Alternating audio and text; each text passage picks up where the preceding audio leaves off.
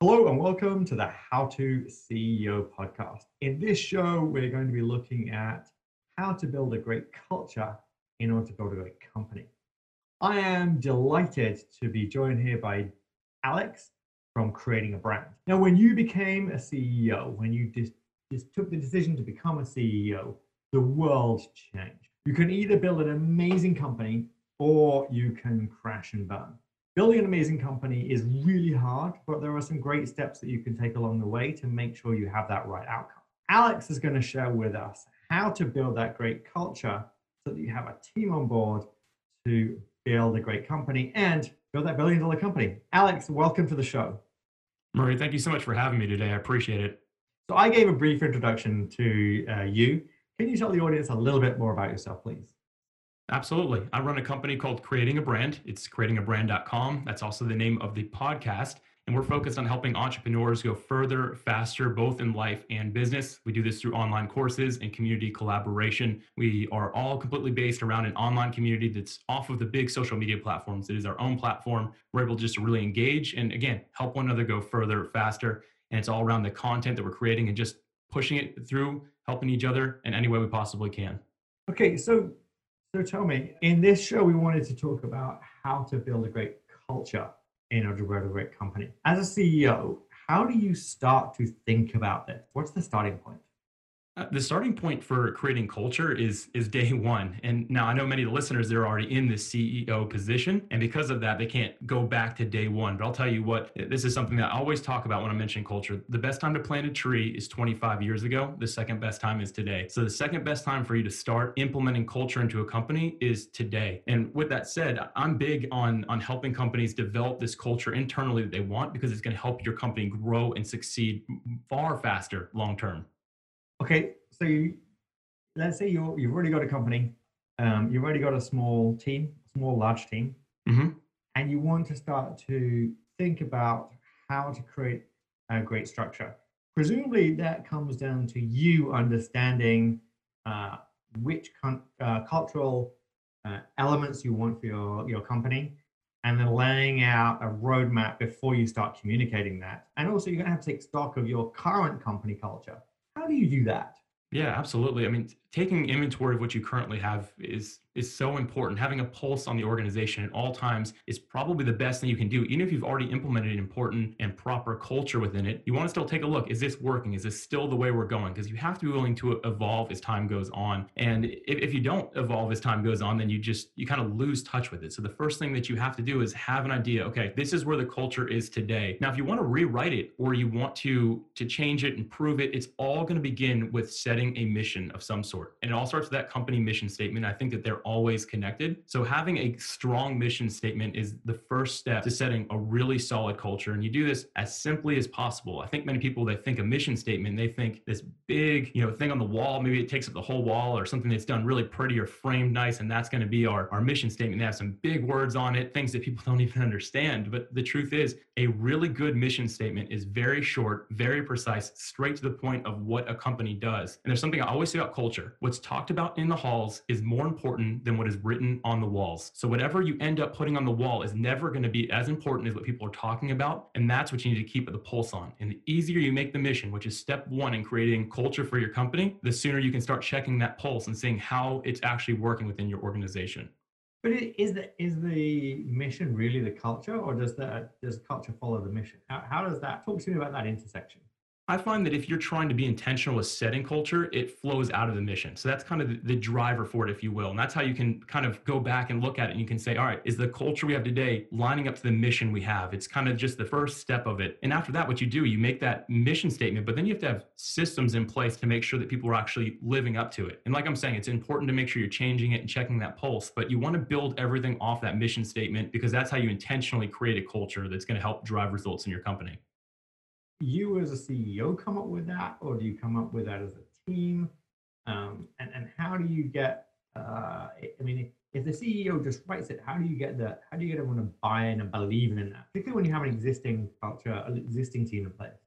If you have an existing team in place, the best thing you can do as a CEO is bring your team in on it and say, hey, listen, we need to change some culture, whether it's healthy or not. We need to be intentional with this. Let's write something, a mission statement around this culture we have or that we want to have to say, this is the new standard, and we'll build systems around that. I find when CEOs do it alone, and you've already got an established company, the problem is people don't feel buy-in to it at all. People are not going to just decide one day, okay, we're going to change culture. Now we're going to be this way because it's the new thing the CEO came up with. But when you bring everyone in, you listen to the input, you're willing to tweak it, there's two things happen. One, you get buy-in, but two, it actually ends up being better that way, because if you're a CEO, you're not necessarily working the day-to-day all the time. And those people that are doing that, they can tell you a little bit more about your culture than sometimes you're able to. And that really helps you write a great mission statement to run things by.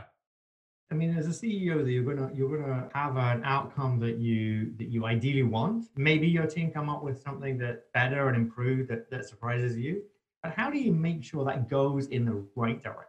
Yeah, that's the fun part. That's where you get into. For me, it's always been KPIs, key performance indicators, or performance appraisals, where you're getting into actually evaluating your staff and evaluating the things that are happening. That's where you want to make sure, okay, hey, here's based off the mission we've created, based off the systems we've implemented into this organization. Here is the KPI. This is what we are trying to do. This is how we're going to accomplish the mission by doing these things. The performance appraisals are how you actually look at individuals, saying, hey, here's what you need to do in order to actually fulfill this mission or live up to this culture. That's the part that takes a lot of work. That's where the real CEO stuff comes in, And if you're not a massive organization, you don't have someone running HR, you're the one doing those performance appraisals and making sure the KPIs are running properly. But if you do that, that's what really drives the results at the end of the day, saying that, hey, this is our mission, this is the culture we've created, and here is the accountability for all of us to make sure that we're actually going that direction.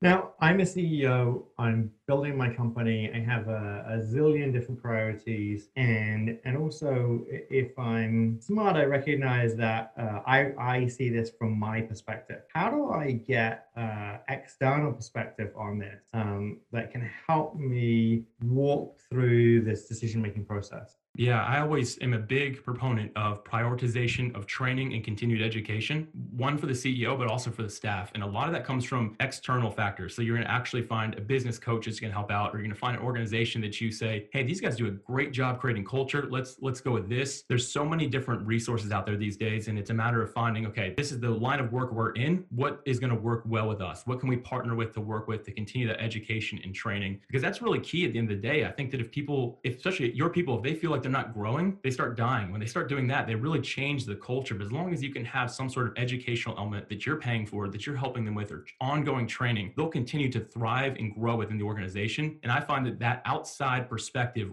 really, really helps someone develop and fine tune that mission and that culture that you're trying to create. But it all comes, again, from that continued education and that training that you're getting from an outside perspective. So that leads me to another great question, which is how do I find that perspective, and who's doing a great job building great community? Yeah, absolutely. I've got a few people that are really they're community builders, they're culture developers, and I've got some people I'm going to recommend. Do you mind if I give you a few names real quick? All right. First off, I've got a guy who's actually local in my city. I'm in Jacksonville, Florida. I know we're a little bit of ways apart, but he's over here in Jacksonville, Florida. His name is Jared Graybill. He runs a company called Superfit Foods, which is one of the largest meal prep companies in the United States, and he has built a phenomenal culture around his brand, around his company, around his community. He's a guy who really understands this, and he does a lot of speaking at events, talking about culture, talking about community, and he's the type of person I always recommend to people. The next person to mention is Jesse Cole. I believe in 2019 he was rated like the Entrepreneur of the Year or something like that. He runs something called a team called the Savannah Bananas. It is a summer baseball league. Really cool. He's someone that you should look up anyway, but that guy has built the craziest culture you could ever imagine within his organization. He's somebody that you really want to keep your eye on, even just to watch from outside perspective. That's some education for you right there. The Savannah Bananas. Savannah Bananas, Jesse Cole. It's really cool. He's a good friend of mine. And the next is Paul J. Daly. He runs a company called Clarity Compressed, and he has a long background in the automotive industry, but he is all about forming clarity within his organization. That's how they've been able to create the right culture they're going for, is through that clarity, getting crystal clear on what they're doing and helping everyone within the organization see things that same way. That's fantastic. I'm loving that you're giving examples of CEOs in totally different industries, in totally different places, are really applying this. Is there anyone else? Yeah, I got one more. It's one more different industry. And the reason I like to do that share the different industries is because you and me, we run different businesses. So we're not looking for the same type of help. There's no one size fits all. So I want to like really have it diverse. So with that said, the last one is Gina Bianchini. She runs a company called Mighty Networks, which is actually a community building platform. And same thing, she has a great culture. I've talked to many of her staff members and they all have that same voice. And that's what I really like. If you've talked to Gina, you can talk to anyone within her team and they'll all say the same thing she will. And I really like that. So that's digital pioneerism, I'd call it, for them. That's what they're doing over there. Thank you so much for sharing those recommendations. Now, if people want to connect with you and find out more, how do they do that? The best place to go is creatingabrand.com. But I will say, if you go to creatingabrand.com/courses right now, we have 6 courses that are completely free. I don't even ask for your email address. They're just on there to help you. And we have one about business development. So it's our business development series. It may add a lot of value. So I'd say that for your audience, that's the best place for them to go. And Murray, I'm a fan of yours, so I want to make sure that I'm giving them something for free. And I'd say that's the place, creatingabrand.com/courses. Excellent. Thank you so much for being on the show.